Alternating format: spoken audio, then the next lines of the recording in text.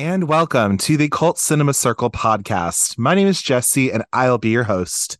So on today's episode, we are going to go to the library to go pick up some books because we love to read here. We're also going to go and see our favorite teacher, Miss Honey, who is an icon nonetheless, of course. And we're also going to use our telekinetic powers to get revenge on our horrible principal. But regardless of all that, though, today's episode, we are going to be talking about the one and only Matilda from 1996. But I can't do this episode alone. So I decided to bring back a wonderful guest of my show who's been on all the most times of ever. But also I brought her on because this is a movie that both me and her grew up watching and are just pretty much in love with. And so I thought, why not? So with the magic of Zoom and remote recording, I bring you Miss Sarah Heidelberg. Sarah, how are you doing today? I'm good. Oh, wonderful. So we decided to do this over Zoom today because I was lazy. I didn't feel like going to your house, but it's fine. I That's see you okay. enough anyway. That's okay. So You'll see me tomorrow. exactly, I know, right? Oh, But you saw me anyway, Friday. I did see you like on Friday recording on a Sunday, and then I'll see you tomorrow because I think we're eating crabs or something like that is what I believe Yeah. it is. Love that. Anyway, we're Yeah. so from Maryland, but anyway, but yeah, so we decided to do Matilda because actually Sarah is pretty much my she's kind of like my strategy manager at this point, where she just asks me about like, what do you have up planned for the podcast in the next couple months, and all this, and we actually have she gave me the idea really to do this because she's like, what would you do Matilda on the podcast? And I was like, yeah, I don't see why not. Like, why not? Let's do it. And I think there is an express reason for that because, I mean, this film in and of itself has such a following to it and so many people who love it so much. And so I thought, why not cover it on here? Like, and it's also been a minute since I actually sat down and watched this movie, really. And if anything, it's just bolstered my appreciation for this movie in general. But not just talking about me, though. Sarah, what is it about Matilda? Why did you feel like you wanted to talk about this, wanted to come on and be able to talk about it? What does this movie mean to you? When did you see it? And what do you like about it? I believe I saw it when it came out in theaters. Not, like the day Mhm. it came out, but sometime it came out in 96, right? Yes, it did. Yes. So that would have made me like 7, I think, when it came out, something like that, which is kind of close to her age because me and her aren't that far apart in age. That's Um, correct. so I think we were talking about this a couple of days ago that we saw it in the theaters. Like it's when we remember seeing it in the theaters, along with I Harriet do. Spry and Of course, yeah. um and so Titanic. we are from Titanic, Spice World. I didn't see that with you, but yeah, there's a couple ones in my psyche that I remember I saw in the theaters. Yeah, definitely Titanic. That was a long one.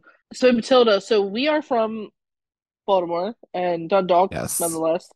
Uh-huh. Well, that's where we marginally grew up as we were, between the baby age and to like 10. Well, at least for me, Pretty much, you're a yeah. little bit younger. So there was a movie theater in Dundalk, and I was wondering about it. I don't even know what that was called. I don't either. So yeah, if you're No familiar idea. with this area, so it's like right on the outskirts of Baltimore City, but it's in the county.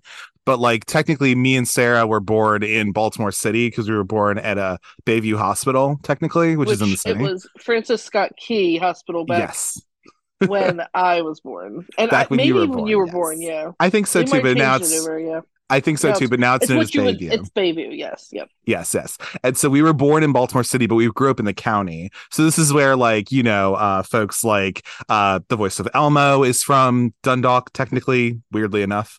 Um that the drummer from the The Go-Go's is Go-Go's. from there. I mean, weirdly enough. Yeah. And then just like John Waters is like from Towson, Catonsville, but like Baltimore County is like this kind of thing. But anyway, but yeah, no, there's like a little flea market we would go to. Yep. If at all you were from Still, the still rocking and rolling. it's It still is rocking and still. rolling.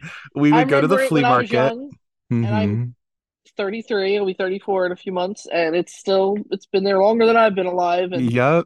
And they yeah, would just sell like, so they had food there that you could buy. I think they had like, this is back in the 90s, but you could buy like videotapes there if I'm not hmm mistaken. Just like clothes, obviously, like, it was a flea market. So like, you know, shoes, shoes, all that stuff. And we would DVDs. Yeah. it was right near our house too, so we would frequent it every so often, like every weekend or like every other weekend or something. We were going there quite a bit, to be Yeah, honest. I we went there pretty remember. frequently in the back in Yeah. the day. Yeah. Yeah. This is a way to So shop. yeah, there was the movie theater. Apparently, from what I remember, was there. It was like the flea market was on one end, and you go over. If you kind of want to think about it as a parking lot, like Yes. farther over to the parking lot was where the movie theater was. It is Hmm. now a Walmart, and it's been a Yes, it Walmart is. for I don't know how long, 20 years, we'll Yep. say 20 more than 20 years. But that is where we saw it, and It's right off of we Eastern Avenue, is what it is, because it's literally to the right of Walmart or this movie theater is where like there's parts of Eastern Avenue over there. There's Merritt Boulevard, all this kind of stuff. If you're at all interested in Baltimore County geography, this is very yes. ravaging for you. So But yeah, it's that kind is of where like we there. saw Yeah, it. It's just funny because it's one of those things where as time goes on, it's not there anymore. So it's been gone exactly. for maybe longer than it was there. I don't know. I don't know when it became. And I'm Yeah, wondering, because there's AMC, there's Regal. I wonder what Horizon. I wonder what movie theater it was because I don't remember. I just I don't remember that remember Matilda was where either. we saw it. Yeah, we'd have to do Um, our research. I know. We didn't really either, but that's okay. I'm just kind of curious because it's kind of funny how they just had a movie theater there. They had to have tore Yeah, it down to put the Walmart there, and then it's been Walmart for as long as I kind of can remember. Other if than me sure. vaguely remembering it was a video, a movie theater. Um, so we went and saw it at that one, and it's only funny to say that because like I remember the other movie theater that's still open, the one that's on Eastern Avenue, that's Hmm. flagship. I remember seeing multiple movies there, and it's still there. Yeah, So I you know remember what it's that too. called. Yeah, but this one was like one of like we might have saw 1 or 2 movies there before it Also, got shut let's be down. clear here as well. I don't love the AMC that I go and see every so often, but flagship is kind of where it's at. Like we used to live in we were just getting into Maryland talk, but like we were in Harford County for the longest time and they had a Regal up there, but Mm-hmm. also they had the Yes, we do. flagship, and bitch, flagship was everything. Like it was a smaller theater, it wasn't as expensive, it was still pretty good. Like I saw quite Yeah, a few movies there, like, and I think it might still be there or it like changed over or something, but yeah, it's like it is still physically standing, if that's what you're asking. It is, but I'm almost positive it's AMC, but it's a smaller AMC. I think so too. I feel like I looked at that before. I was talking to Yeah, I think I was talking to your husband about it actually. And I was like, "Oh yeah, we looked this up." So anyway, enough about movie theater talk though, but yeah. Okay, we so saw it enough about there. that. So we saw it there, and it was just one of those movies that it's like a perfect child's movie to see. Like I agree. it's gauged to that childhood, 5 to 10, 5 to Yeah, 11. that audience. It's It's perfect. It's tailor-made to that audience. yeah, it that's what it's meant for. So it was definitely one of those. It was cool that a movie came out that we knew or that we Hmm. could enjoy and that we could understand. Yeah. Because obviously we've said some things, had some movies on the pad where we probably watched them when we shouldn't have watched them, and Right. They were just not but made for us. it's not made for us. But now watching them, but I just watched this yesterday because like it had been a minute since I watched it, and Hmm. it's on Netflix for Yes. only a couple more days. For a couple So more days. I So I swooped in and did it. So I watched it yesterday, and it's just one of those movies that like it's so easy to rewatch. Like sit down and just start it. yeah. I know exactly what's going to happen. I know how it starts. I know the Hmm. beginning and middle and end. Like I know exactly how the whole movie goes, what Yeah. scenes coming up next. But it's a fun movie to watch, I agree. I think this movie for me, I and specifically remember. Go it ahead. sends a good message. Sorry. It And does. as we were kind of stating earlier, I'd like to say that looking like watching it yesterday and watching it in the past, you when you watch something when you're older, like when you're an actual adult, when you're watching it when you're Yeah. little, you're just like, oh, she's got powers, and oh, there's this Hmm. mean lady, and then you kind of think of it as a child like mind when you're watching it at that age. When you're Hmm. older, you can understand like kind of how you're like, wow, okay, like that's kind of it's sad how she was I brought up for yeah, sure. totally. But And even to your but it point with just that, yeah. though, Sarah, I'm sorry to sorry to butt in, but I was thinking this today, weirdly enough, that I was like, Holy shit, they talk about suicide in this movie in 1996. like they literally talk Oh about yeah, how okay. Magnus killed himself. I was like, And they what are you say talking he about? And I'm killed like, oh yeah. himself. Like, and But they didn't literally he? say that. And can you imagine, like, yeah, like I don't know. I just think like this movie to me as a kids movie is so mature, which is really cool, and doesn't talk down to its audience. Not saying that all kids movies do that, but it's very much like sometimes you just put fucking colorful shit and you like whatever and fart noises and it's a kids movie, right? But like this movie is so mature to me where I'm just like, holy shit, like this is a great film. like, and comparing it to something like Harriet the Spy, I think Harriet the Spy has its fun to it, I guess, but at the end of the day, it's a Nickelodeon movie. It's a little bit irreverent, you know, kind of sort of, you know, it's kind of supposed to be like that a little bit with Nickelodeon. It's still a fun movie. It still has a fine little whatever, but I think this movie in particular has, like you said, more of a good message of like, you don't have, you could choose your family, you can, you know, make your way on your own kind of a thing. And also it's good to just be a nice person, really, I guess. So but yeah, anyway, sorry to cut you off, but No, it's yeah, I okay. just Kind of actually what you just said kind of is what I was gonna kind of get around to is mhm. you know how the movie goes. It's you may be in a family that you Born into. born into, but you can choose your own family. Yeah, totally. And Like you essentially, you can know, it's have kind of that. how I think of it. You know, with how everything happened, how she really wasn't really taken care of. Yes, basically the bare minimums. They fed her, they clothed her, and stuff like that. But you know, they didn't really nurture her and all that. And for her to you know be what she was and be basically a genius at like 4. I mean, homegirl was walking 10 blocks to the damn library. I mean, She was and that's like actually crazy. doing this for herself and everything. It's so But you great, but know, yeah. it was great to see that you know she made friends. You know, when she because again she wasn't socialized. When you think about it too, she wasn't socialized They was because yeah, they're she like, "You're wasn't. staying home," and they're like, "You're 4." She's like, "I'm 6," and they're like, "No, you're 4," and I'm like they don't I care. wanted Like to they go to don't school, but you haven't done anything. Like, what is right. this? And like when you think about it, and it's so funny when you think about it. Like again, this is something I don't think I wouldn't have thought about when I was younger, but like thinking about it now, it's like kids need to be socialized by going to school or being in a play group or being in whatever a daycare to get used to other kids. So it's like it was kind of funny how easy she made friends with people at the school when she did go, and how she ended up having a really great, not so much principal. We all know Miss Trunchbull's crazy, but how she had Miss Honey in it. They were like twin flames or whatever you want to call it. They were so similar of how they Yeah, grew up. no, they're definitely And mirror images of each other in a weird way, which is kind of and cool. like that's really you know, obviously I think that's why the story in the movie and everything it's just timeless. Like you just It it's just a is. good sit down rewatch and all that Yeah. stuff. But yeah, that's what I was saying. It's like you can't like you may have been born into a family, but you can always choose your family. Hmm. You know, if it comes to that, you know, basically she adopted her. Like that's great. Like Yeah, her I like family it. was like, peace out. Yeah, exactly right. And That's a whole thing too. But yeah, but as we normally do on the show, we're going to go over some facts of the movie, some production history, figures of it, all that kind of stuff. So with this, Matilda was released August 2nd of 1996, which when you're hearing this, I think it'll be back on the actual day of that. So happy birthday, Matilda, you know, whatever. It was directed by Danny DeVito, who also is in the movie and he narrates it. It was written by Nicholas Kazan and Robin Swickard, obviously based off of the book Matilda from Roald Dahl, who did things like The Witches and also James the Giant Peach. fun fact, I can say I haven't read Matilda. I'm horrible. Sorry. I've not read the book. But I'm Did you know pretty that sure Kate Mark Winslet does the audiobook? no. She does. Interesting. I wish Mara Wilson did it. I so wish of that, I but don't know, right? anyway.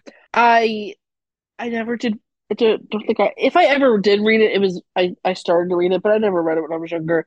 But Mark Hmm. told me he read it. I'm pretty sure. He said he read it when he was like younger, like he read Love Matilda. And that. I'm like, oh, okay. Love He's that. not much of a he's not much of a book person, but I thought that was funny. He's actually said he's read Yeah. that. So And it was produced by Danny DeVito, Michael Schamberg, Stacey Sher, and Felicity Dahl, who I believe is either probably the daughter of him, because I don't know if Roald Dahl's wife is still alive or whatever. It's either his wife or his daughter, probably, that was producing this movie as well. It was a budget of $36 million, and with a gross US and worldwide box office of $33,459,416. So technically this was a financial flop, I guess you could say. Also, though, I'll get into it. I think this actually did well critically, funny enough. We're looking at a 91% on Rotten Tomatoes on the tomato meter from the critics, and then 73% audience score, and then a 7 out of 10 on IMDb, and a 3.7 out of 5 on Letterboxd. And then we have, do you know how many? I was on Rotten Tomatoes today, and because I kind of like pushed off this episode a little bit, but I was getting my facts today, and there was only one quote I found that was actually kind of negative, if you will, and it comes from David N. Butterworth of rec.arts.movies.reviews, who states that the adult performers fare considerably better than the young lead in this faithful adaptation of the Roald Dahl classic. But it was literally like that and like somebody else's like star review, and that was it. Everybody else had something positive to say, which is really nice. Like Roger Ebert said nice things about this movie. Like it seems to have done well in the eyes of critics and stuff like that. I know you always look for a negative review because they're so fun. Oh my god. Yeah. And but then our it's cast, like when you think about it, like what is there really negative to say about this movie? Not much. I mean, really, and I don't think so. Like, even like Mara Wilson, like she wasn't much of an actress anyway. You know, she was kind of put into it by her mother, to be honest. Go listen to Mara Wilson on really anything she's done. But oh, this is gonna be Mara Wilson Stan hour because I love her a lot. But she actually was just on Vulnerable with Christy Carlson Romano.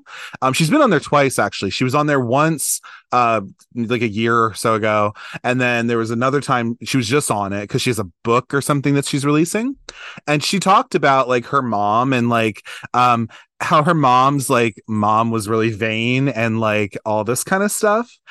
So like kind of pushed her into this a little bit, if you will, but like so yeah, I don't think Mara Wilson was like a fantastic child actor or anything. She was fine, she worked, but like, you know, for somebody to say that like the adults fare better than this person, I'm like, yeah, you have Danny DeVito and Rhea Perlman. Like, what the fuck are you talking about? Like, duh. Like, and also, Mara Wilson's not like a prodigy with an actor, but she's a perfectly serviceable actress. Right. Like, she's also like 8 or 10 or whatever. Right. So she had only been in Miss Doubtfire, which was like 93 and Miracle on 34th Street, really. Miracle on 34th Street. I believe there could be another movie that I'm missing, but those are the two that you know. Yeah, those are the big ones, yeah. Yeah, and obviously we've all seen Miss Doubtfire. It's like a classic. I've never seen Miracle on 34. Well, I know Miracle on 34th Street's a remake. Yeah. At the same, you know, she did these probably like 3 or 4 years of each other. Quick succession, if anything. Yeah. Yeah, because for sure. Realistically, this is probably the last movie she did where she was a kid, right? She was, and then she did Thomas the Tank Engine and the Magical Railroad or whatever, which also has the little brother from Bring It On in it as well. That guy. And also there was somebody else in it or whatever. Anyway, she was in that, but she was like 12. So she was like kind of a preteen, and then that was like her last role that she had on camera until she came back on like on the Nostalgia Critic, and then also she's done voiceover as well, and all that kind of stuff. That's why I wish she would do an audiobook of Matilda. It would be so lit. But anyway, whatever. Anyway, so yeah, we have Mara Wilson, as we stated, as Matilda Wormwood, and then she was played by actually really different twins as a baby. She was actually played by both female and male people. So when she's a newborn, I think partly it's like a twin girls, and then I think when she's in the car in the back, I believe that's probably twin boys, honestly, or something like that. And then 9-month-old is played by these two twins, and then there's a 2-year-old. She's played by these two twin girls, and then she's played by a 4-year-old who's like younger, and then she turns into Mara Wilson. And Beth Davids as Jennifer Honey, who is the teacher at I think it's a Cruncham Hall, I believe.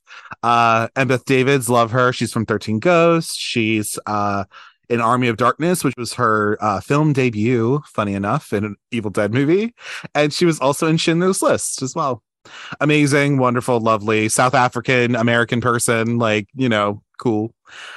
Pam Ferris, who is Agatha Trunchbull. Do you know who she is? Do you know what she's from? This movie, but also Call the Midwife. she is on Call the Midwife, and she was also the aunt who blows away in Harry Potter. Yeah, duh. Mm-hmm. Well, She's in, yes, our mom loves like British shows, and she watches Call the Midwife, and so I was so like, "Oh, you know that she's in that, right?" Yeah, no, it was so funny because she was watching that a while back, and I was sitting there, I had to have still been living at home a couple years back, and she had it on, and I was like, just kind of just looking at the TV, and I look and I'm like, that looks like Miss Trunchbull, because she will always and forever be Miss Trunchbull. Oh, she won't be Harry Potter's aunt. Yeah, she won't be that. She will always be the Trunchbull. Okay, like that's what she is. That's who she is. I think it's technically she's the sister of the aunt or whatever. Right? Okay, that's true. Yeah, whatever. She's in a Harry Potter. We'll just give it that. She's in the Harry Potter world. Right. She will be Trunchbull, absolutely. So when I was looking at that, I was like, God, she looks like her. I was like, has to be. And then of course I did my. I'm like, yep. And then I was like, Mom, I was like, did you know that that's Miss Trunchbull from Matilda? And I don't know if she said yes or no. I can't remember if she knew or not. But I was like, I feel like the last thing I saw her in was Matilda, and then to see her in this, obviously, Call the Midwife is all nuns, so she obviously played a nun. And so it was interesting. She didn't play as cruel of a character as Miss Trunchbull, but she still kind of had that same sternness. If that makes sense. Totally. Like, totally. Kind of played similar, but she wasn't as mean as she was in Matilda. Yeah. But it's like, and then we have Danny. Does she get typecast? She kind of gets typecast. Probably does, yeah. Yeah, because even when she's Aunt Marge, like, she's a bitch. So, like, yeah. Then you have Danny DeVito, who is the producer and director of this movie, also playing Harry Wormwood, who's Matilda's dad. And Rhea Perlman is his mom, his real life wife. Well, they're actually separated. They're still married, but they're separated, so they haven't divorced yet. I don't think they will, but whatever. Anyway, so she plays Zinnia Wormwood, who is honestly just tackiness goals, obviously. Zinnia Wormwood. What a name. Zinnia Wormwood. Zinnia. What the fuck does... I mean, I love you, Zinnias, but, like, I'm just saying, like, if there's anybody named Zinnia listening. But, I mean... Come on now. And then also Paul Rubens and Tracy Walter are Bob and Bill, who are two boat salesmen who are really FBI agents who are staking out the Wormwood residence. And then you have like Brian Levinson, who plays Michael Wormwood, who's her brother. Kiami DeVale as Lavender, who I love. She's one of Matilda's friends. Jacqueline Steiger, who plays Amanda Thripp. Jimmy Cars as Bruce Bogtrotter. Some of these names, my God. Kira Spencer Hesser as Hortensia, which I love that name for some reason. And then Jean Spiegel Howard as Mrs. Phelps, who's she is the librarian in the beginning. But do you know who that is, Sarah? Do you know who her children are? The old lady at the library? Yes. You're asking me if I know who her children are? Yes, because they're famous. What's the last name? Jean Spiegel Howard. Bryce Dallas Howard? That is her granddaughter, because that's Ron Howard's mom and Clint Howard's mom. Yes. Yes. Wow. Clint Howard, who is the ice cream man, and like he's Republican and kind of weird, but like him he plays also, a lot of like he's like a weirdo, like he plays a weirdo. But then also Ron Howard, who's literally Opie from Andy Griffith's show, and like being and fucking Richie Ron from Howard. Happy Days. Yeah. Right. That's literally his mom in the beginning. So yeah. Fun times. So, I didn't know that. Yes, that is. And she had her own career too. Like she did other stuff, but in her later age, like the movie, who actually Bryce Dallas Howard's in it, The Grinch That Stole Christmas with Jim Carrey, that's dedicated to her honor because she was dead by the time it came out.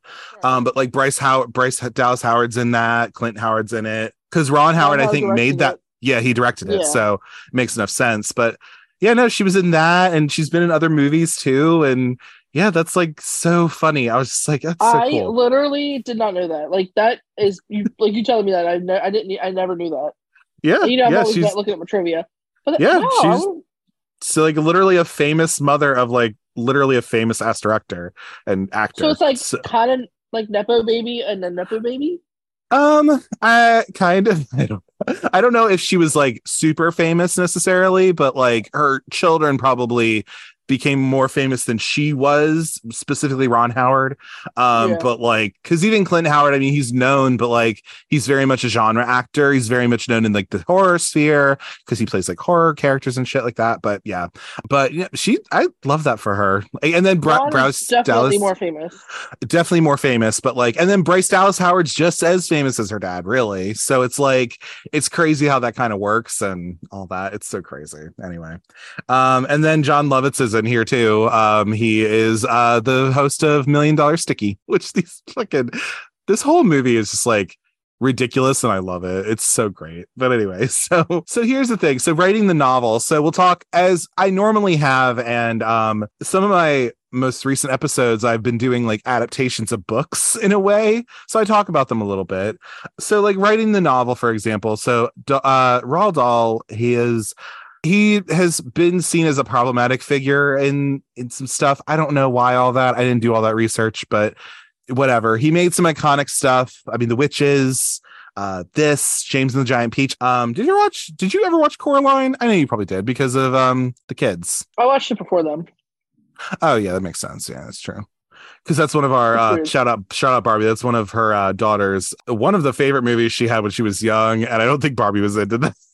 No. Sorry, yeah, no, it is a good little movie though. But Roald Dahl, he initially drafted this novel. He portrayed Matilda as a wicked, irrational girl. Her name being drawn from Hilary Belloc's poem "Matilda, who so told such dreadful lies."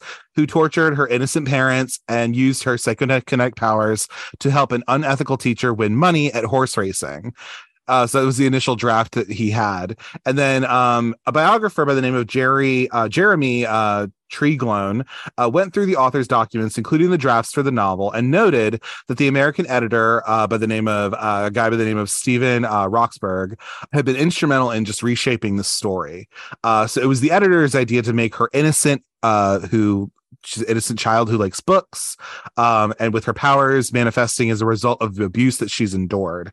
And so Roxburgh also suggested various changes to the main character that was incorporated into the finished novel.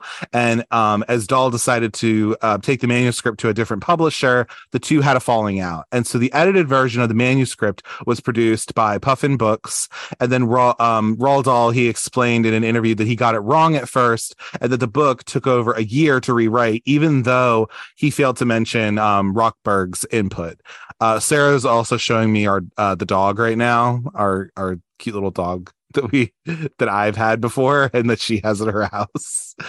And then some inspirations for this particular novel was that the mean and loathsome Mrs. Pratchett, owner of the sweet shop Dahl frequented as a boy in Cardiff, England, was the inspiration for Miss Trunchbull. And then Mr. Wormwood was based on a real life character from Dahl's home village in Buckinghamshire. The library in Great Miss Enden, which is where he lived, was the inspiration for the library in the beginning. And then Lucy Dahl, who's his daughter. So maybe Felicity Dahl was his wife or whatever. But she stated that her father's novel was in part about his love for books. And she's quoted as saying, "I think there was a deep, genuine fear within his heart that books were going to be going away and he wanted to write about it." So a little bit of a plot summary. There's a big old plot summary of this fucking book, but let me go through it real quick. So in a small Buckinghamshire village, 40 minutes by bus away from Reading and 8 miles from Aylesbury, Matilda Wormwood is born to Mr. and Mrs. Wormwood. She immediately shows amazing precocity, learning to speak at age 1 and to read by age 3.5, perusing all the children's books in the library by the age of 4 and 3 months, and moving on to longer classics such as Great Expectations and Jane Eyre. However, her parents emotionally abuse her and completely refuse to acknowledge her abilities. To keep her from being frustrated, Matilda finds herself forced to pull pranks on them, like gluing her father's hat to his head, sticking a parrot in the chimney to simulate like a burglar or ghost, and then also bleaching her father's hair with peroxide.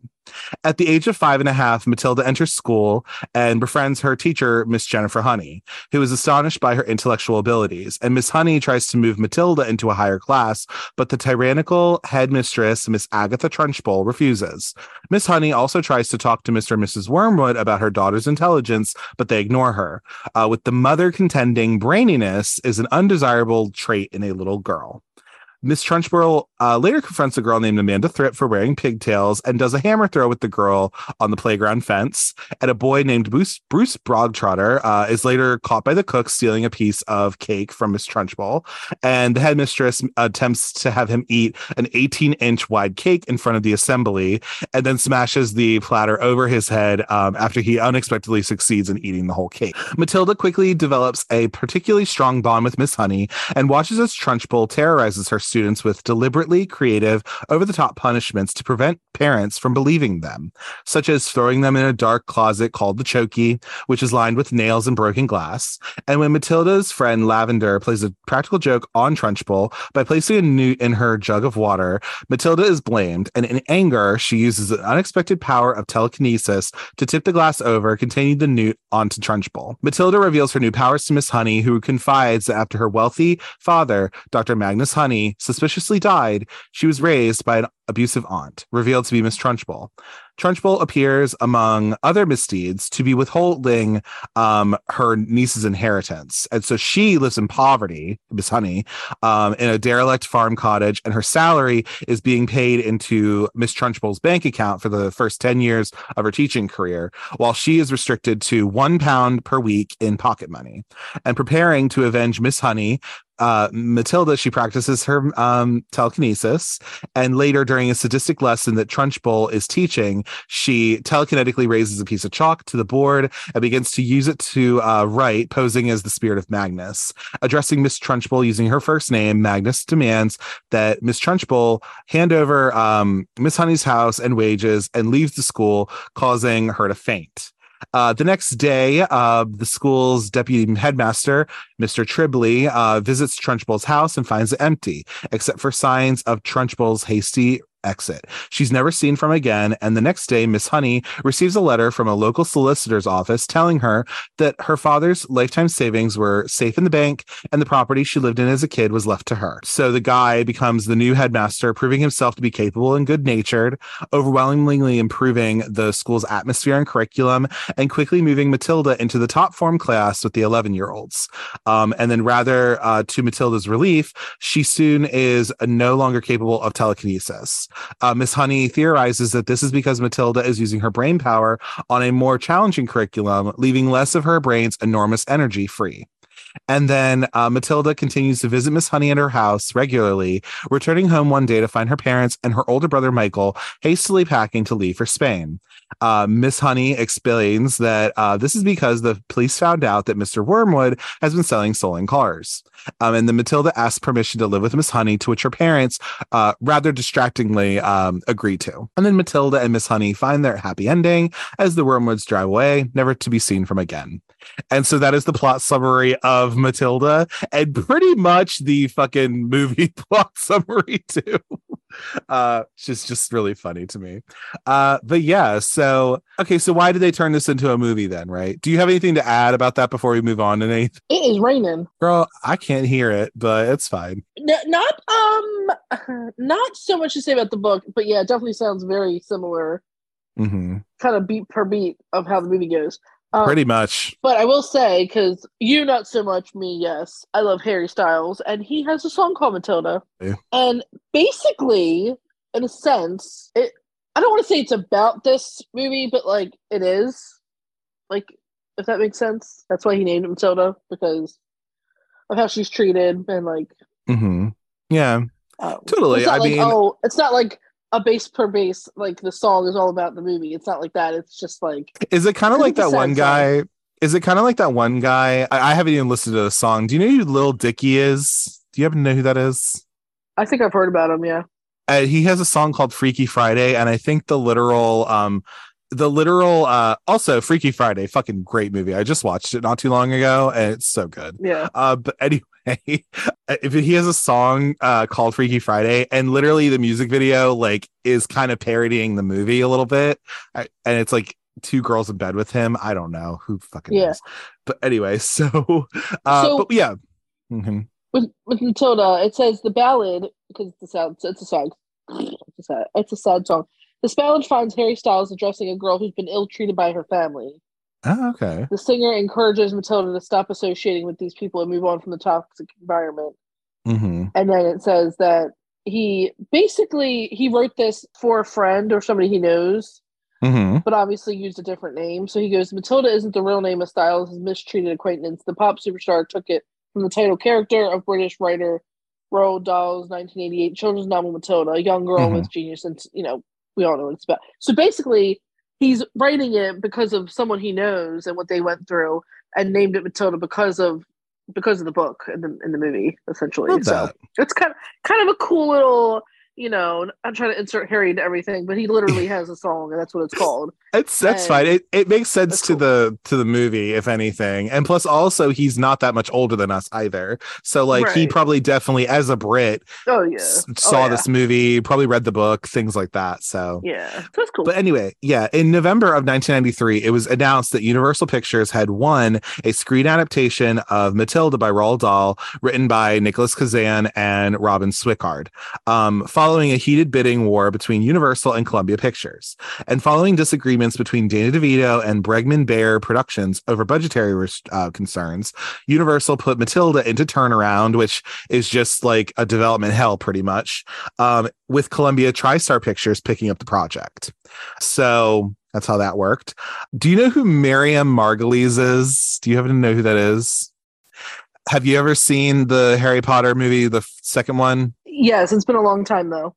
Do you remember Professor Sprout, who she's No. like that's Marianne Margolyes, pretty much. She's like a very she's a British comedian. She's like a lesbian in real life, and she's just like really blue and kind of like foul, but like in a funny way, kind of. It was confirmed that she auditioned for the role of Agatha Trunchbull during a filmed interview with Joe Brand for the UK TV special, which they did, Revolting Rulebook. Which apparently was hosted by Richard E. Grant, and it was done on September 22nd, a couple days after your birthday, 2007. This documentary that they had commemorated the 90th birthday of Dahl and also celebrated his impact as a children's author in popular culture. And funny enough, Miriam Margolyes, she went on to be Aunt Sponge and also the glowworm in James and the Giant Peach, which was also released in 1996. Because again, that's another one of his books. He was having a good year in 1996, I guess. And then let's see. Pam Ferris, she incurred several injuries on this production. So where she's whacked with like the chalkboard rubber things, it required her to keep her eyes closed. And she pretty much just had like chalk dust get into her eyes, and she had to get her eyes washed out. And then the scene where Trunchbull twirls Amanda Thripp by her pigtails required a harness to support the little girl, the wires of which were threaded through the pigtails and then looped around her fingertips to give her a grip. And as she swung her around, the centrifugal force grew too great, and it tore the top part of Ferris's finger, which means she had to get 6 or 7 stitches in her finger when she was doing that scene. But apparently the little girl, Jacqueline Steiger, she just thought it was kind of fun. Apparently, if you own the Blu-ray of this or anything like that, I think recently, if you have it, and you can find it on YouTube, actually, there is this nice little reunion that they have where it has a bunch of the people from the movie. So it has like literally like Rhea Perlman and Danny DeVito are there. Pam Ferris is there. The guy who plays Bruce, who turned out to be a very handsome young man, he's there. Amanda Thripp is there. The girl who plays Lavender is there. And if anything, I feel like it seems like this set was so friendly and open and lovely, really, which is crazy because Danny DeVito is definitely somebody who like can play these like villains. He's the fucking Penguin, he can play these like kind of smarmy people, right? But at his core, I think he seems to have a really good heart. And Mara Wilson even said, like, like, I think people kind of conflated a little bit of like they somehow like took her in after her mom passed away, which we'll get to. But like, I think it was more so just like during a time like that, they really did open themselves to be like a safe space for her to go to. And that's like so super cool. I think that's so wonderful. But yeah. Did you have anything else to add about anything like that? No, yeah. I mean, like, that's just what it seems like. It doesn't seem like there was much of like, drama on set or anything like that. This is mostly a kid movie. So like, you want to make sure the kids are working in conditions that, are not exploitative, obviously, but also it's like these things of it just seems like they had a really good time. So I'm very happy for that. The Crank House, that's a real place, okay? And Sarah is going to Los Angeles in a couple of months for her honeymoon. She will be stopping off at LA at one point. That in San Diego, I think. But anyway, so the Crank House, which is in Altadena, which is in Los Angeles, it stood in for Miss Trunchbull's house. The exterior of Matilda's house is in Whittier on Youngwood Drive. And then the Pasadena Public Library is literally the library from the beginning. But Sarah, do you know what other movies the Crank House has been used for? No. All right. So if you look... wait a minute. You think you might know one? No. Well, yes. Only because I think I read something yesterday. Scream. Scream 2. It's the Omega Beta Zeta house where Cece Cooper dies, unfortunately. But I read that and I was like, Jesse be liking this information. Well, yes. And also, if you listen, well, you didn't listen to it, I don't think, but in my Hocus Pocus episode, it is also Vanessa's house. It is Allison's house, like literally, when you think of it. I did listen to Hocus Pocus. No, but I'm just saying, like, but I think I mentioned it there too, because I also said it's a Scream 2 house. So it is, but yeah, it's also, so that place is literally also Allison's house from Hocus Pocus, because the interior of that house, if I'm not mistaken, I don't think they use that as interior of her house. I think it's the exterior of it, because the Hocus Pocus house and the Scream 2 house on the inside look the same. When you look at Allison's house in Hocus Pocus and you look at the Omega Beta Zeta house in Scream 2, they are the same house, which is crazy to me. I'm just like, what the fuck? But yeah, I think they use the outside of this house for this, because when I looked at this yesterday, when you think about it, it doesn't look the same because it's very distinctive to me, at least. You're saying the inside of the house is the same, not the outside? I think the outside is what it is. I don't think the inside's the same. But I don't think that's right, because when Hocus Pocus, when they are trick or treating, yeah, Danny and Max are trick or treating, and they get to it, they're like, "Whoa, who lives here?" I think, house. Yeah, but so I think it's the inside of her house. The same house as Trunchbull. Oh, I don't think it is. I think it's, like I said, I think it's the outside of it is what it is. I think the inside of the Crank House, I know people are probably like, what the hell are you guys talking about? But like, I think the inside of the Crank House, they're like, who cares? It's like yeah, exactly. But like, I think the inside of the Crank House, I believe, like literally Vanessa Shaw's house in Hocus Pocus, and then Omega Beta Zeta house. But then I guess the outside of it or something like that. Yeah, I don't think the exterior of Allison's house is that same house. I think it's a different house, apparently. But the inside is the Crank House, like, because it does look like the Scream 2 house, like very much so. I guess they just used it for the exteriors, I guess, or something. Because it really does not look like the same house, though. I'm just like, that is not the Omega Beta Zeta house. I should know. I love Scream 2. Ugh. Obviously. But anyway, that's enough about that, though. But just know that this is all shot in Los Angeles, pretty much, as a bunch of movies are. So that's kind of what that is. But and then also in March 10th of 1995, Mara Wilson's mother, Susie Wilson, was diagnosed with breast cancer during filming, and then later died April 26th of 1986, which was 4 months before the release of this film. So it was dedicated in her memory. And then Danny DeVito did reveal that he did get to show the final edit to Susie Wilson before she passed away. so that she could see her daughter perform and be Matilda. That's very nice and lovely. But yeah.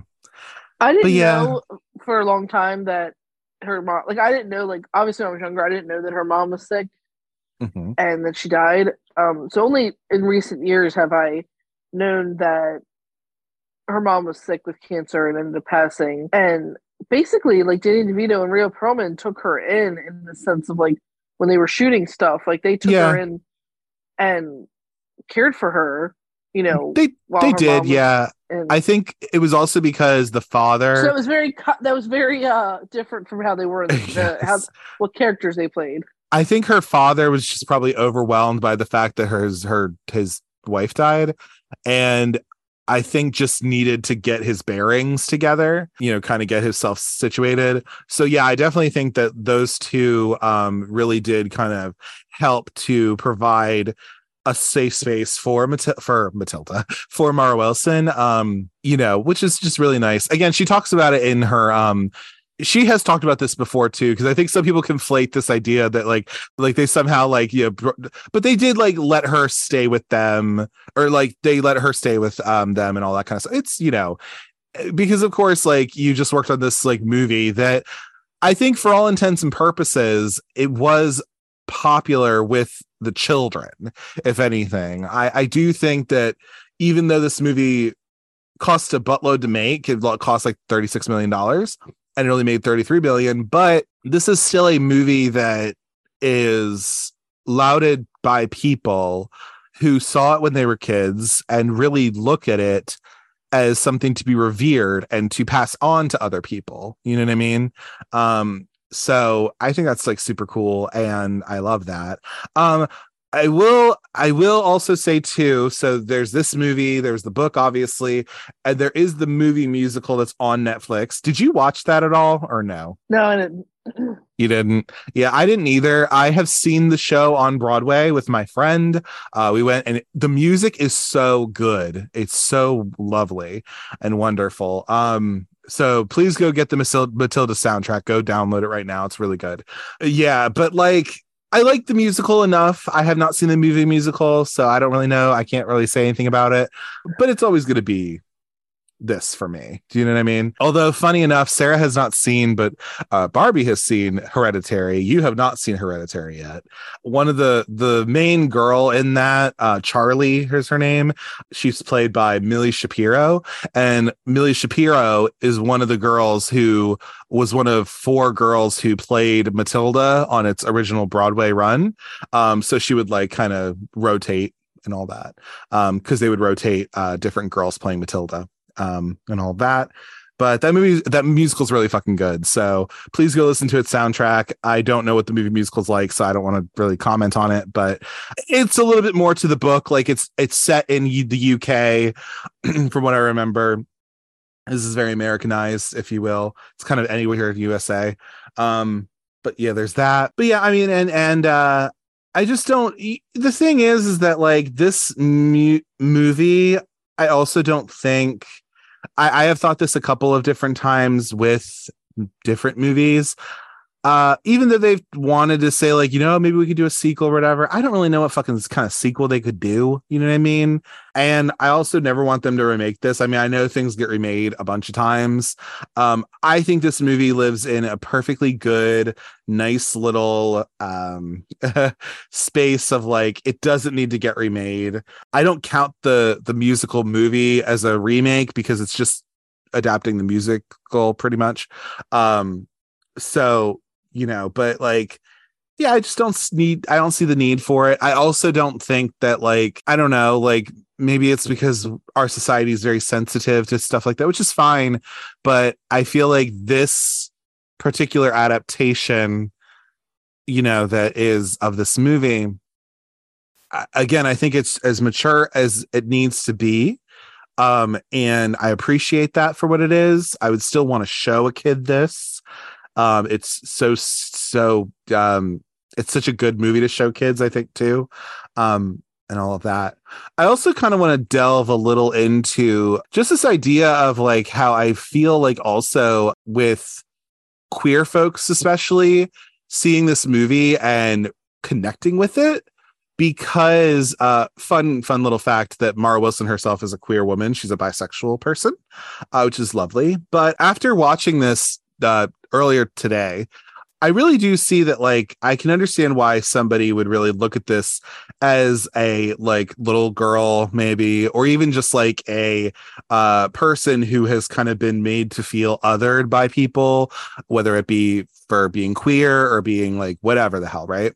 So it doesn't shock me that like people in the queer community could really go to this movie to be like, wow, like, yeah, that feels really like, it feels close to my heart, if anything, because, you know, I mean, Matilda's obviously a child, so doesn't exactly have the best understanding of sexuality as itself. But like, you know, I just feel like this is a story about abuse, really, but this kind of emotional abuse, and her being able to go through that trauma and come out on the other end of it, if anything. And yeah, I just think that's like really nice. And it wasn't until I watched it now I really see that, and I'm just like, wow, good on you, Danny DeVito, for like capturing that and being like really good about it. Like, you know, because there is a bit of a deeper thing to this movie than a normal children's movie, I feel like.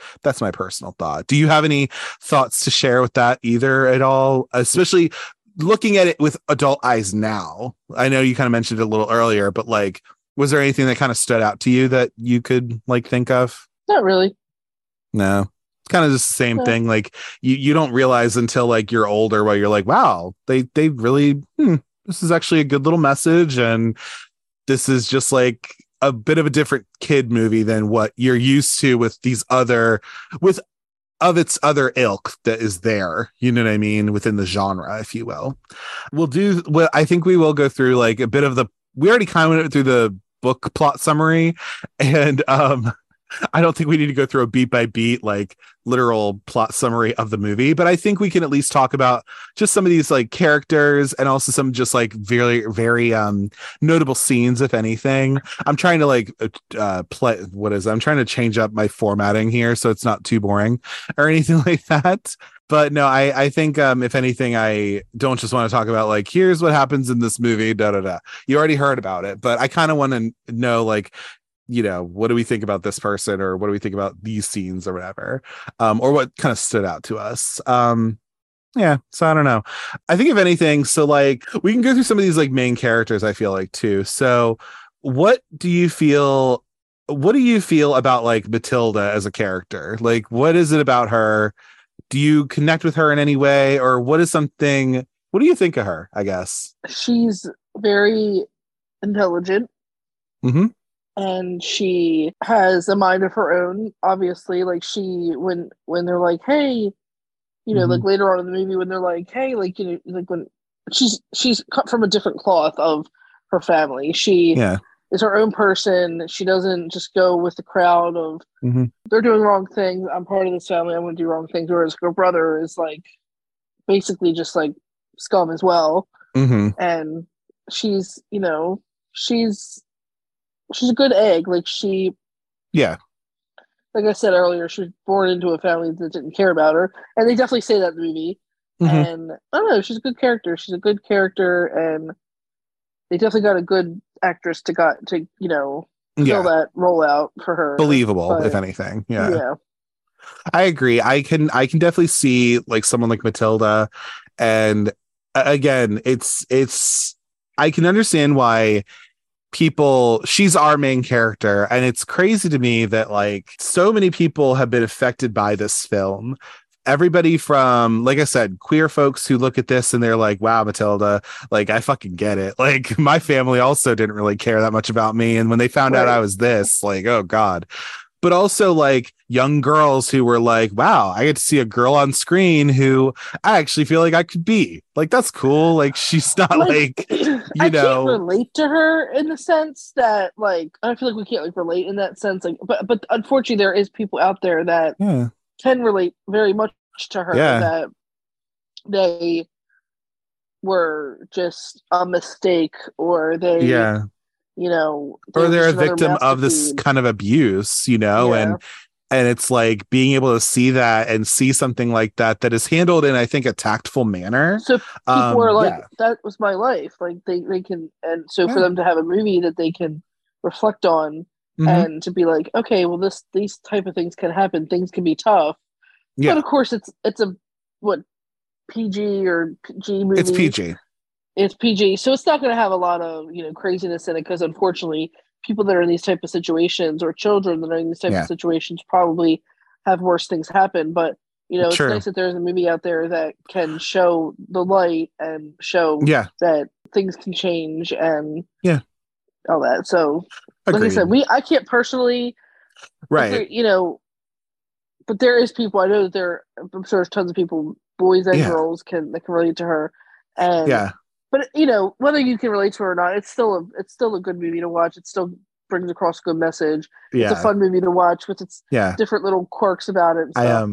I also think it's funny that like it's that, and then also people, and we'll get to Miss Honey in a minute, but like also people who are educators or librarians who also like this character because Matilda herself is like a student that you could kind of want, somebody who loves learning and education, but also who loves books. And I think that's kind of like not the same as like Parker Posey and Party Girl, who like it was a party girl and she becomes a librarian, but like more so like this chick, and even Mara Wilson has said like, she feels like Matilda as an adult would be like a children's librarian or something. Like that checks out. Like, So I think there's also people like that who, again, they're like, oh my God, I wanted to be a librarian Or a because I teacher. saw Matilda, or I wanted to be a teacher because I saw Matilda. And I saw this person who loved learning and loved education. And even to And go more into it, honestly, do it, girl. That's librarian, what we do obviously, here.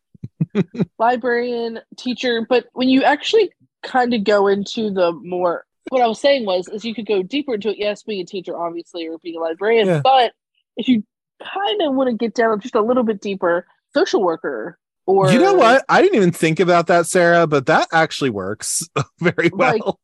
if you, I only say that deeper because unfortunately, I Yeah. think that is a very type of gut wrenching job. It can be Yeah. stressful. I would like to say helpful, but sometimes when you hear stuff, but because of when if you want to take away the sunshine and rainbows of the movie, which Hmm. there's not much of it. I mean, it does have a happy ending, which is great. It If you kind of peel that away, that could really inspire people to be like, wow, like Wow, that's this how you can girl work is too. like, yeah, wow, this girl is like not in the best of situations and Right, she probably needs to get out of it. right. That's interesting that you make that parallel because I could see it. That makes total sense because Again, I again, would not have thought about this back in the day, but sure. But if this is you as an adult thinking like, wow, I could understand why somebody would watch this. They'd want to be a teacher. They'd want to be a librarian. They'd want to do right, this. But I can understand like somebody who's like, oh, like maybe if I want to help children or help families in a way, again, social work is a whole crazy mess of a job, I'm sure. But like at the end of the day, it's trying to help people out and trying to right. help people survive life. But it's like yeah, that's kind of interesting. I never even heard of that, but I'll take it. Shit, why not? Because again, there is something to this where it's like this movie is, yes, a children's movie, but this is about a girl who is experiencing like neglect from her family in terms of love, nurturing, any of that. Like again, like fucking I don't know. It's just like they don't care that much about her. You know what I mean? They do the bare minimum, like you said, but like they don't give a shit that much about her. And it's like that, Harry Wormwood's all about kind of punishment and all that shit, whatever. But like, it's not a great environment, I guess. So that is very interesting. We can also move on to our next character of like what we think. What do you think about Miss Honey as a character? Because I love this character a lot. I've always liked Miss Honey as a character, and there's just really not much more to say about her other than she definitely needed in this story as a Mm-hmm. protagonist Mm-hmm. and a good character because there's not many of them. When you kind of think of Trunchbull, the parents, the brother, Mm-hmm. all that stuff, you don't really see the goodness in the movie, and you see Hmm. people like Miss Honey and Lavender and her friends Yeah, yeah, and things like that, and so yeah, I mean, she's just there's just she's just good. When you yeah, think of a sweet, caring person, you wish that there was more Miss Honeys in the world. There, fortunately, yeah, there's not, but I'm sure people can say that they've had a Miss Honey or yeah. know a Miss Honey or had a Miss Honey or Hmm. they want to maybe strive and be a Miss Honey. Yeah, And that's amazing. Like that's awesome that, yeah, she could portray a character, an actor that's believable yeah. and which she came through too, and which, it's kind of funny when you're watching the show or when you're watching the movie and you're Hmm. like, okay, and then you realize like who Trunchbull is to her Yeah. and that what she What had to her endure when story she was is. a child and like kind of how similar she was to Matilda. Like Yeah, they grew up the same way almost. Well, yeah. similar but not the same, obviously. And how she was taken care of, she was taken Hmm. care of by like a relative, where Matilda's was her parents. But yeah, I mean, Miss Honey's just sweet. I mean, Hmm. there's her name. I mean, they picked Right, right. he used the right, On the nose. yeah. Oh no, you couldn't have did like Miss Butter or something like that, or Right, no, it like wouldn't have worked. or Miss something like that. Like Honey Right. works, and it's all that. But yeah, I mean, I've always just liked the dynamic Yeah, and seeing Miss Honey and Matilda together. That was always a part of the movie I liked to have when they had their scenes together. I don't like so much when she has her scenes with her parents because it's kind of hard to watch that. Even I though know. when you're younger, you don't think about it. You're like, oh, it sucks. But you kind of look at it older. That really seeing it through adult eyes. You're like, that's just she just kind of is a loner. She just like, Yeah, yeah, feed me, dress me, and she's like, but other than that, they don't do anything. Like yeah. she was very self help Sufficient. sufficient to herself, and she did her own thing and all that. But yeah, I always like the dynamic in the scenes. When they had Yeah, their walk and they went into the Trunchbull's house and all that stuff. So yeah. I um, agree. I've always liked their duo together, and Hmm. yeah, Miss Honey's just. And again, as far as the actress that portrays her, I only know that she was in a few things, Hmm.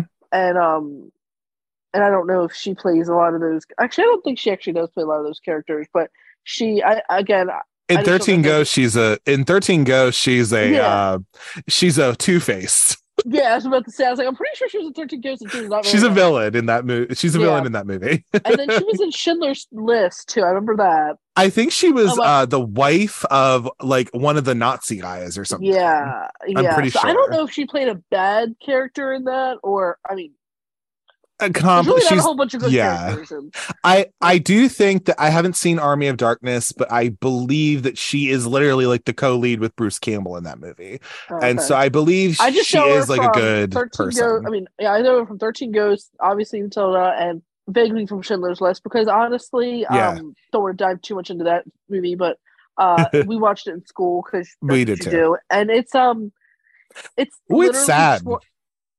yeah, oh yeah, and it's one of those movies that you see it one time and you don't need to see it again. Like you Yeah. don't need to go down that path again It's because long as shit, first it's off. It's long oh my god.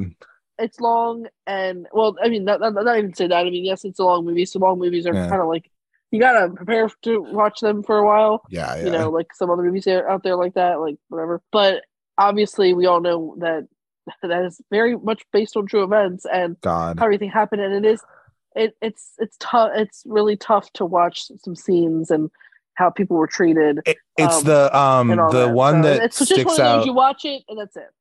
The one that sticks out to me is and we Yeah. analyzed it in school at some point where it's this is not a Schindler's List podcast, but whatever. But it is the scene where it's all in black and white and there's the little girl who's in the red coat or whatever. And then you see that it's like the only color in it or whatever. And then there's that, and then you also realize that while they're walking through the streets or whatever the hell, you see that it is snowing, like as part of it. But then you realize that that snow is not actually snow, but it is ash from the people who are being burned up because they're dead. They're being Yep. burned. So it's like, it's a fucking depressing movie, but it's a very important movie. But it is one of those And things where you're like, I'm good. Maybe I don't need to yeah, watch that again. that's what I'm saying. I think I I'm watched it. fine. I think I watched it in 10th grade, and I know the red And it part can of make the you cry. movie is very Yes. significant. You see her, and then I do think there's a part where you see her, and it's like piles of bodies, and she's one of them, and it's everything's Yeah. black and white, and you see that red, and Hmm. it's very gut wrenching to watch. And Yeah. I won't really go too much more into it, but yeah, again, it's very Yeah. anything like that is very hard. The boy in the striped pajamas, the Anne Frank, anything that has to Any do of with that that. that time, you will bawl your eyes out. You will. It's just not. It's not a. It's not. I mean, I think it's important to watch those type of things, Sure. but I just don't want to cry all the time. And Exactly me either. those things hit a little too close to home for me, um, It's yeah. because of my husband and his family. They are Jewish, and Yeah, Jewish, yeah. I don't want to say that they are, but they are. But They half Mark's not like a Jewish. yeah, Mark's like not a practicing, but his Yeah. family is, and I'm sure maybe in some way, shape, or form, part of Hmm. that family may have been affected, and because Yeah. I love him and because I love his family, Yeah. that it makes my heart hurt that people they could have very just well been us. Like, it would have been no people Yeah. that were us in our Well, culture even or even this, that, that, and the other. like It's just horrible. even that, Horrible. like, I mean, me, I still have the last name, but you took your husband's last name. But like, we are very much German lineage. And so it's kind of like, I wonder what our ancestors were doing during that time. I don't fucking know. But like, I wonder what that was going on with that. But I know. it's just It's one of those things where crazy. you're like, huh. Anyway, but you know what movie? This movie did not make me cry, but it almost did. I will say, you know what scene did kind of get me a little bit? It's when they're walking back to Miss Honey's house because I'm just like, oh, this is so Yeah. good. But I you know don't what other movie? Sorry, go I don't ahead. think Matilda's ever made me cry. No, it just was like very nice. But you know what other movie? I don't know who they think they are, but trying to make me cry. Freaky Friday. Yeah, we're bringing it back to Freaky Friday because that the end scene of that where they're at the rehearsal dinner and then Jamie Lee Curtis has that speech as and girl, that made me almost cry. Beach. I was like, oh, this is so good. But anyway, so yeah, again on Freaky Friday. Who knows? You're Maybe like, we'll do an bitch. episode on that. Anyway. But yeah, so no, I love Miss Honey. She's very much somebody who I think of her in a weird way. I think of her as kind of like the Mr. Feeney for some people. Of like, some people are like, I watched Boy Meets World and I wanted to be like a Mr. Feeney for people, and I wanted to be a teacher. I feel like definitely there's people who are like, I wanted to be a teacher because I watched Matilda. I saw how wonderful Miss Honey was, and I wanted to be that for people, which is so cool. I didn't realize until watching it today, but it really is that these two characters, this duo, as you said, it is very much this mirror image of like, this is what you could be when you're older. And it's just so interesting to me that there is that kind of mirror image of like, this is Matilda and this is Miss Honey. And their stories are so similar. And I just think that's like really fun. And like, it's a smart way of doing it, of just like these people are not that much different than each other, and it just then goes to show like you can go through tragedy. Like I said, the death was mysterious in the book, but literally in the movie they say it was ruled a suicide. But even Miss Honey's like, I know my dad didn't kill himself. That's what they say.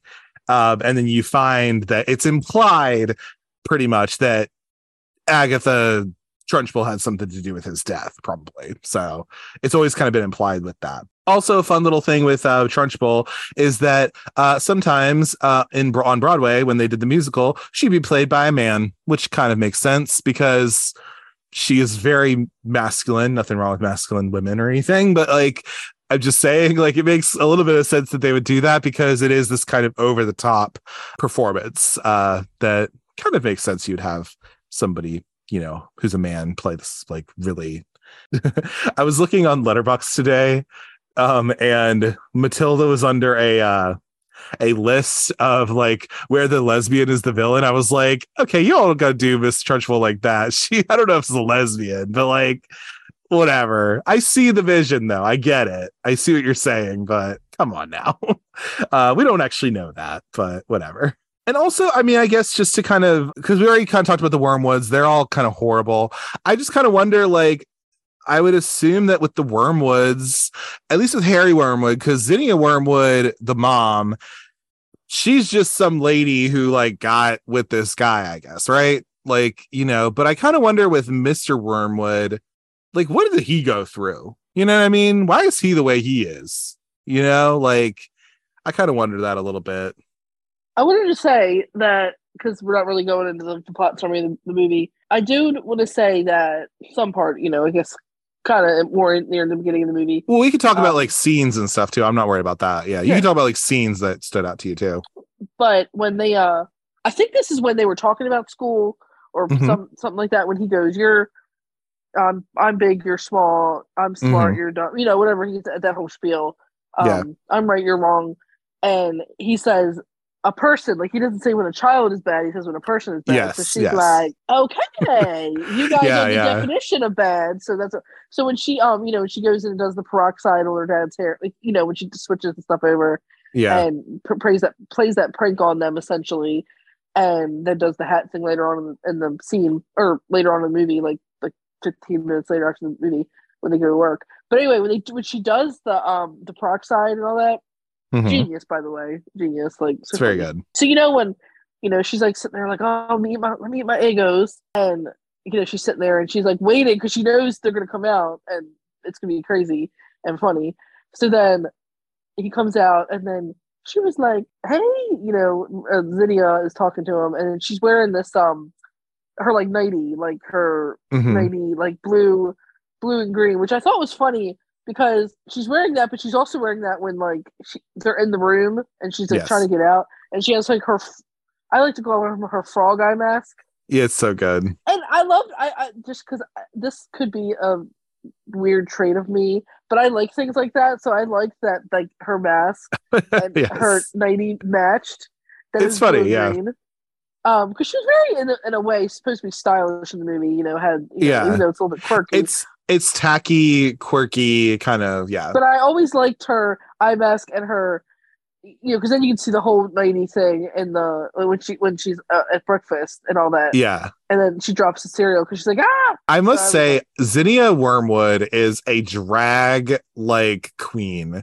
Honestly, right. I love her outfits in this, and I mean, I'm sure there have been like people who have done Mrs. Wormwood from Matilda or whatever, because it's right for it. Because get, like the wig, like a yellow. It's so good. Like yes. Wig. This movie also in a weird way, I mean, like it has this camp to it that's so interesting to me because of things like Miss Trunchbull, this kind of person, because of Mrs. Wormwood, and also just like how bombastic and kind of over the top Mr. Wormwood is, the whole family is, even though Matilda and Miss Honey I think are very grounded characters, it's kind of this weird, just like, it's just the world that Danny DeVito makes. Characters who are the dad, the mom, the brother, Trunchbull, who are like cartoonishly mean, but like also it's like I just think that's really interesting. But I always kind of like that, like even when I was younger I always kind of like the matching of that, and I just, not that I would wear it, but I just appreciated the the matching of it, and I guess that's just the way they had her in the movie, how they had her, and also when they're doing the TV, and he's like, watch the TV, and she's like, I'm gonna break the TV. I always thought it was so funny when she starts screaming, like when it breaks, like when she like makes that yelling, it's just funny, like the yelling she does afterwards. Well, to kind of go into, so we talked about some of the characters and all. I think with Trunchbull, like she's just somebody who, to me at least, like has just always kind of been a bully, and she just has been able to she was able to turn that into something until it was until she like kind of got her comeuppance or whatever. Miss Honey was actually her step niece, so her stepsister was. So in all actuality, Miss Trunchbull was never really truly related to Miss Honey in a way.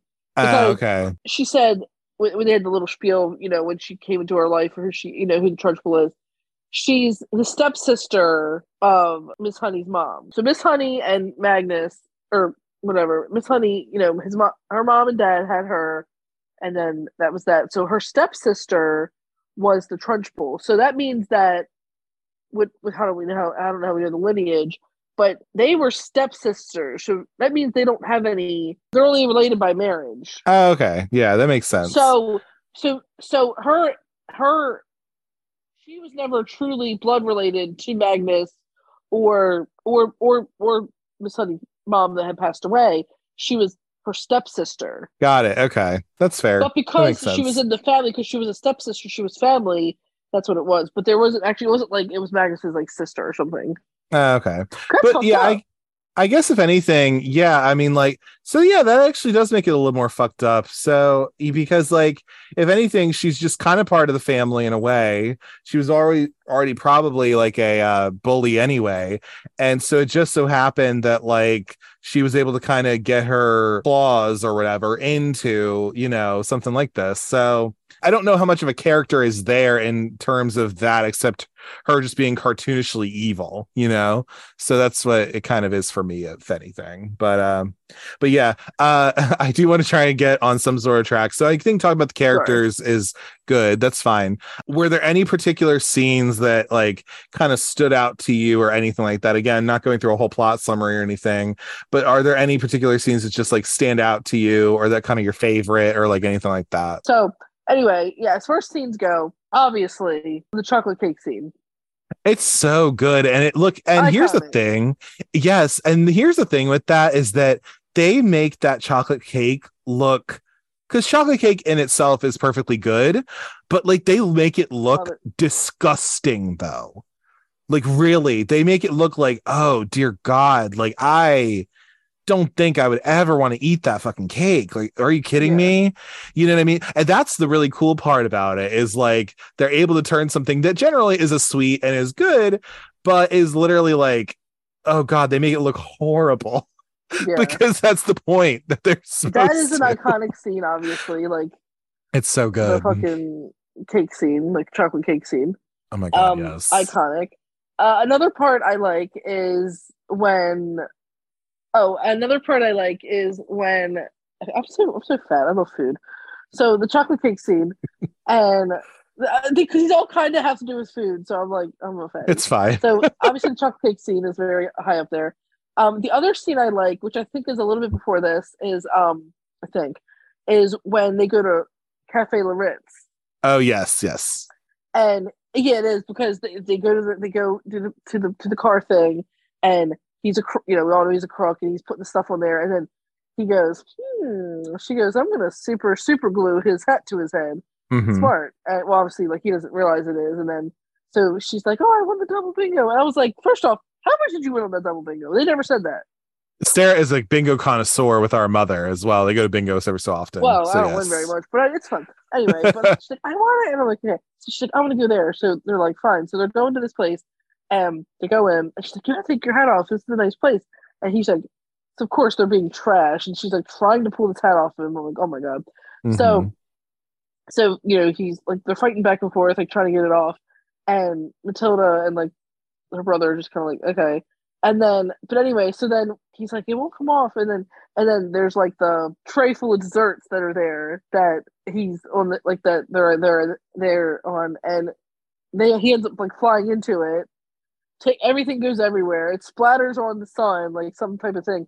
But Matilda's little whatever it is, little dessert kind of just goes perfectly right in front of her, and then the fork goes in it, and she starts eating it. I always thought that was a cool scene. It is a really cool Just scene. I like like that one the too. yeah, that's what.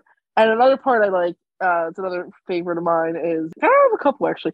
But the other one I like is when they go to Trunchbull's house, and she's like, let's go in there, and then she's like, okay, she was like, we got to Yeah. be quick, whatever. And they like go for the chocolates, like the little chocolates that are in Oh the yeah, yeah, yeah. the thing, and then they go to her room, like Miss Honey's old room and all that. So, and then when like Matilda goes back to like telekinetically get the things, when she got the little two chocolates, because some of the chocolates look good in there. I know some of them do look really good. That's why I'm like food based. I'm like that looks good. Her dessert looked good. Chocolate cake.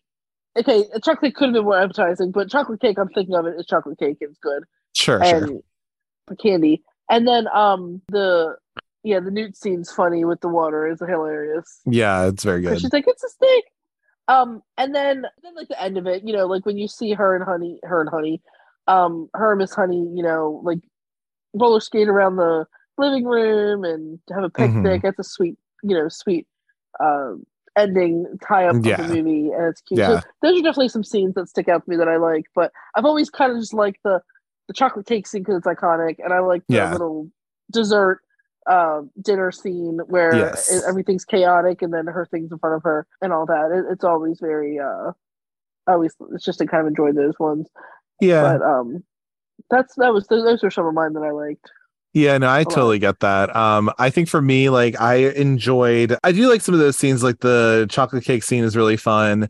I also like when I like the chase scene through the Trunchbull's house because that was always like Yeah, super that's what I was cool to saying. Is I like me. that scene. Like, yeah, I Yeah. liked like when they went to go look for the chocolate, and she was like, he'd have one. Like she was saying how like she would like what would happen when she was Uh-huh. little with her dad, and all that. Like it was kind of cool, like watching that. But then I guess, and then going up to her old room and stuff like that. And then Yeah, when yeah, yeah. Matilda goes back later to go get the things from the tree, but when they're actually in the house and like they're basically running away from me and Trunchbull Yes. and So like good. taking the like that ball or whatever the heck it is and basically causing a Hmm. ruckus in the house, making Yeah, Trunchbull go crazy.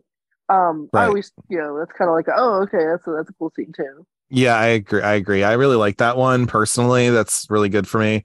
Um, yeah, because it's just like so like it has that bit of like, there's some tension there, which I kind of liked. There was that. I also like some of these scenes are just so like because Roald Dahl as a author is just kind of like a little odd and weird and whatever the hell. And some of the Okay, movies that were made. Go ahead. again, I'm so fat. I just thought of another food one. I'm food based. I just thought about it because as you were saying, the quirky, her little dance scene's cute when Uh-huh. she's like doing everything, and she kind of has her powers down. But this one ties more into the more in the beginning of the movie when she's younger, and she did that pancake flip. Those pancakes are good. They did look really good. I love She them. did that, and she was like, because she's like, "Seeps on the stave," and she's like, "I don't want this shit." And she throws it away. I'm like, "That's right, Just Matilda." throws it away. And she makes the pancakes up and then and does that. I'm like, "Those pancakes are fire." So Yeah, again, that's always like another little favorite of mine, just because it's just like a cool little cute scene, the it's cute. music Yeah. playing and all that, Yeah. and all that. But again, apparently I like all these food ones because that's what I like. Yeah, no, I like that one. There's like some tension there. I like the one near the end. I like the one scene in the end where Trunchbull is run out of the school, but it starts with like Matilda using her powers to like conjure the spirit or to see me like that.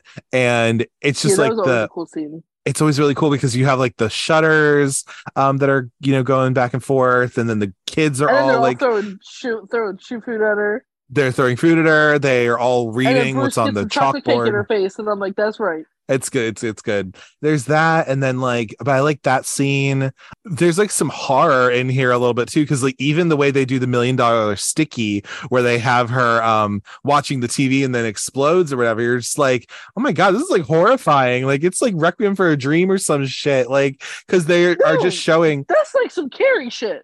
no, it really is. Like, no, it's like that, or like they're just showing like these three people just like laughing crazily. And then, yeah, it's like, it's weird. Like, it doesn't surprise me that some people could be a little afraid of this as a kid, of just like, what the hell is that scene? Like, what is this? But yeah, I thought that was really good. Yeah, no, I like those ones. One that I thought that was interesting was just the fact of like, why, like, for whatever reason, like, Matilda like taking the tape from the FBI agents where she makes the car like it makes it move and whatever, and they're like going through the garage or whatever, and she's like, I hope you have a search warrant because I read a book on constitutional law, blah blah blah, blah, and you can lose your jobs and go to federal prison. And they're like, your dad's gonna go to federal prison. Also love that Pee-wee Herman's one of them. Like I love that. But anyway, it's just like I just think it's interesting because it shows that like even though Matilda is not really into her family and they don't fuck with her either, but like she's still trying to like help them by like not sending them to jail. You know what I mean? So I just thought that was kind of fun, and it just shows a different little layer of Matilda of like, oh, she at least wants to help her family out by not having her dad just immediately go to jail. So I just thought that was kind of funny, and I was like, oh, that's kind of fun. But yeah, no, those were I think those were like big scenes. Like, yeah, the chocolate cake one, I think it's just chase scene in general through the house. And then I think the ending for me, and then the ending is just so freaking good. Like I was literally saying this a couple days ago where I was like, because our mom was like, we saw Harriet the Spy at that theater, right? And I was like, yes, we did, but we also saw Matilda there because I remember the literal end of the movie is where she brings Moby Dick over to when they're doing the bedtime story or whatever, which also Moby Dick is a bedtime story. Like, what the hell? Okay.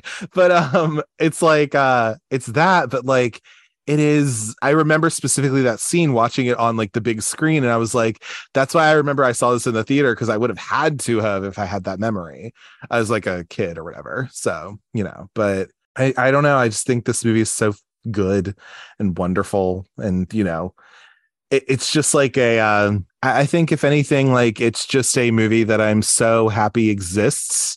And I think it honestly, have you seen The Witches before? Yes. It's been a long time, but I've seen it. Yeah, I haven't. Doesn't it have So Angelica Houston in it? it does. She plays the main witch, I believe. Yes. I want to say I watched it in middle school, but I could be wrong. But I want to say I did. I think they put it like on TV for us one day. But I also think that there was a remake in the last couple of years of like Anne Hathaway. Yes, there was. Didn't watch that one, but I watched the original one, like the 90s one. Yeah. Like, I can't say that I watched The Witches, and I haven't even seen James the Giant Peach. I think this is the only Roald Dahl thing I've watched except for Willy Wonka and like really Charlie and the Chocolate Factory. Although I've only seen Willy Wonka, I haven't seen Charlie and the Chocolate Factory, the newer one. But same. I mean, personally, I think like this is like, I don't know, it's like his best adaptation. Like, a lot of them are really good. Like, I don't know about the movie musical, but I know that the musical itself and this movie is just really good. And I don't know, it's a movie that I just am so here for. I can say The Witches, the one back from the 90s, I can say that it is a little creepier, because I do remember there is a part of the movie that, so Angelica Houston is a witch, and again, I don't even remember how the plot goes, to be honest with you. But she's a witch, and then there's a part in the movie where it's her and maybe other people that are witches like undo themselves, if that makes sense. And like she's got like a pointed nose, kind of like a nose like Wizard of Oz witch from Wicked Witch of the West, and it's scary because it is scary. If you've ever.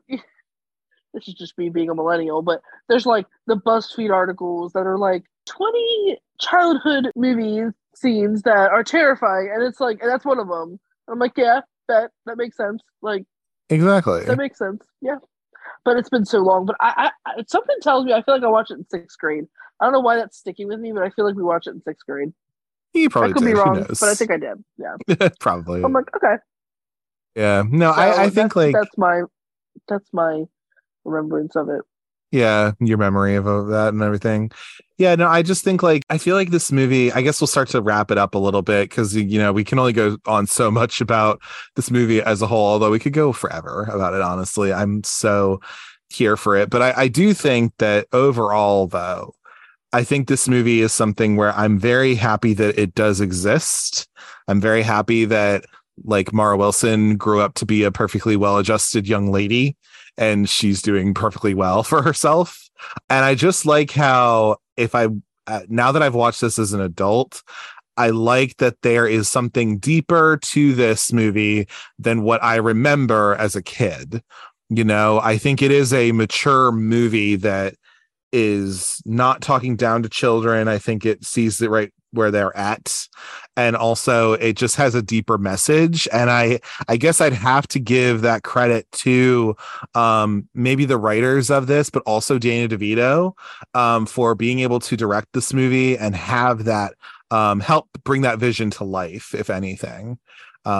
So I'm just so happy. Like, I would absolutely like, this is something you can show children, and it's not going to scar them, and it's not going to like scare them too bad. You know what I mean? And it's like, I always think of these kinds of movies that are targeted to kids or like have a message to it. Like, but yeah, I think I like this a little more than Harriet the Spy. I'm going to say, I was just thinking of that today. I was like, I think so too. I'd have to say the same thing. But like I said, as we stated earlier at the beginning of the episode, watching it when you're five, six, seven, eight, Exactly. you watch it as, oh wow, this girl's got powers. She's, not treated so great by her family. You kind of get that gist. I feel like you might get that when you're of that age. You might kind of realize, oh, she's not getting treated so well. But, it's a fun movie to watch. Like the parts of it that make it funny, like the cake scene and her dancing around with her powers and getting all the cards and Yeah. things and having everything move and all that and funny things like that. But that's fun. But again, like I said earlier, when you're watching it when you're older, Mhm. as an adult through adult eyes, like I said, you do kind of see like even though it's underlying, I think it's a more tragic part of the story too. That You do, yeah. maybe some of his kind of think about Willy Wonka, like also very tragic. Like Yeah. Roald when Dahl, I think, if anything, you he had a don't see it, penchant. like you see like Yeah. okay, because he's like fucking killing kids like every like He, scene. he Like has a they're going in penchant. a He has a penchant yeah for the weird and macabre a little bit, yeah. so it's Nothing's interesting killing that, them, but they're dying yeah, off, they're dying. They're like dying off in his or factory, they're going but somewhere like, in their factory. But right. like But it yeah, does have a like and James the Giant Peach. I'm really not sure what that's about, so I don't really can't say that. yeah, yeah, But I think they probably all have underlying tragedies underneath them. And I think Matilda, so. like I said, watching it yesterday and watching it, I mean, I've watched it probably a few times in the past few years as being Yeah, an yeah, adult. And I do see the God, like, it's horrible. Like, when you really look at it, it's horrible how she's treated by her parents. yeah. Obviously, it could be worse. Like, there's always worse out there, unfortunately, Right. which is sad to say. But, And that's not this movie, but yeah, but it's like yeah, obviously she could be in a more loving home because but anyway, watching it through that, but just think about if she would have had a Miss Honey home yeah. growing up, because they were saying that I was reading something yesterday that was like that, like when she got older she didn't like need her powers or use them, or she didn't really have the Well, capability of them. that was the book. So the book is that Oh, the okay. telekinesis kind of dissipated Faded because, yeah, because she wasn't in that environment she was in when exactly, her yeah. parents basically said. And also another thing I thought was funny, interesting when I was, back in the day, like kind of when I was younger, when she was like, I have the adoption papers. I'm like, what? I know, like, how does that even work? Like, what? The parents were like, huh? And Miss Honey's like, okay. And she's like, All right, okay. I And guess. I'm like, shit. Right. No, it's I'm so like, true. she's anything and she's determined. If nothing else, she's determined. Yeah, But yeah, I mean, like I said, it's definitely watching it as it's kind of interesting watching these type of movies it when is. you're younger. You don't really understand it. You just kind of see it as whatever. Yeah. It's something you may have read the book back in the day, and then Yeah. this is the movie part of it. But I And I also can't think, like, say yeah, for the musical how it goes. I don't know how the musical, if it stacks up the same or if it's very it's similar good. to the movie. I like the musical personally, but yeah, totally. But then watching it as an adult, you kind of see underlying things that you would definitely it wouldn't have Yeah, went over your head when you're younger. But yeah, totally. all in all, it's a good watch. I can definitely watch it again and again. Some people have Yeah. that mindset where they watch a movie and they're like, okay. And sometimes I'm like that with certain movies. Like I'm like, I don't need to watch it again. I'll watch it once. But there's definitely some comfort movies, and I would say Hmm. probably somewhere on here, this is kind of a comfort movie that I can definitely sit down and watch it again and again. I agree. Even though I know what's going to happen, I know what scene's coming up, I know what's going to happen, I know what they're going to say, blah blah Hmm. blah. Also, can we talk about the Chokey? And how, like, horrible it is, and Right? like, but the What? thing is, yeah, I know, but like, also the thing is that the joke of it is that these punishments are so horrible that the parents don't believe the children. So Right. it's like when you explain what the chokey is, and a kid's mom or dad are gonna be like, "Wait, what? Like, that doesn't make sense." But it's actually But reality. I thought that was funny when they were like hiding, and she's like, they're like, you better skedaddle. And then she was like, would your parents believe? And she was like, and so I was like, no, they No, wouldn't. they You're right. wouldn't. You're right. She's like, Never mind. Yeah, but yeah, she this was like, the movie. way my So parents are, no, they would not. They no, they wouldn't wouldn't. remember. And that's the whole kind of point of it. But yeah, but this movie definitely, I mean, I just love it. It's timeless, to use that term. I mean, it's just something where it will always be. And I appreciate that. You can, so by the time you're hearing it now, it'll be off Netflix, but it does make the rounds. on Prime and like some of the other subscription services, so you can find it. I would rent this bitch for sure. Like, throw it some dollars. Like, if you don't already have it, please do so. Like, it's good. Like, I had this one shocking. shocking, right. But and then also maybe get the Blu-ray of it. Like, again, if you want to have those little, go look up the little reunion online. It's really cute. And all that. But yeah, I'm glad to have covered this because it is like the anniversary of it technically on this episode. And it's just like, I don't know. It's just a movie that is seminal to my childhood because I watched it definitely.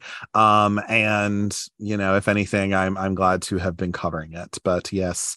But Sarah, thank you so much for being on the show today. I think we are at a record of this is our shortest episode you and me have done. Because again, I'm trying to make it so that, we're not just talking about the fucking plot all the time, but like we're able to talk about like, oh, what did we think about this character? What did we think about this scene? What were some things that stood out to us? Because I think that's more interesting, if anything. But anyway, but yeah, I think that brings us to a wrap, if anything. But do you have any parting words before we start to head off or anything? No. All right, cool. All right. Well, thank you so much for being on the show. As always, if you'd like to get in touch with me, you can do so at cultcinemacircle@gmail.com. If you'd like to give any movie recommendations, give feedback on the show, or if you'd just like to say, hey, I'm open to all of it. You can also follow the show on Instagram at cultcinemacircle and on Twitter at cultcinecircle. I tend to announce the movies that I'm going to be covering and just interact with people on there if they want. You can also follow me on Letterboxd at Jesse, Jesse, Kremp, Kremp, all one word. On that platform, I tend to log the movies that I watch. I write little stupid reviews about them and just general foolishness over there. Be sure to rate, comment, and subscribe to the Cult Cinema Circle podcast on your podcatcher of choice, whether that be Apple Podcasts, Google Podcasts, Spotify, or wherever you get your podcasts. I'm pretty much on all of them. Be sure to leave 5 stars and a 1 to 2 sentence review about the show so we can grow the audience and then just spread the love all around. Be sure to tune in next week to the Cult Cinema Circle podcast, where I'll be covering 1972's Pink Flamingos. Notorious Baltimore criminal and underground figure Divine goes against Connie and Raymond Marble, a sleazy married couple who makes a passionate attempt to humiliate her and sees her tabloid-given title as the filthiest person alive. As always, thank you for taking the time to listen to the Cult Cinema Circle podcast, and remember, whoever painted the Trunchbull must have had a strong stomach. A really strong stomach. Take care. Bye.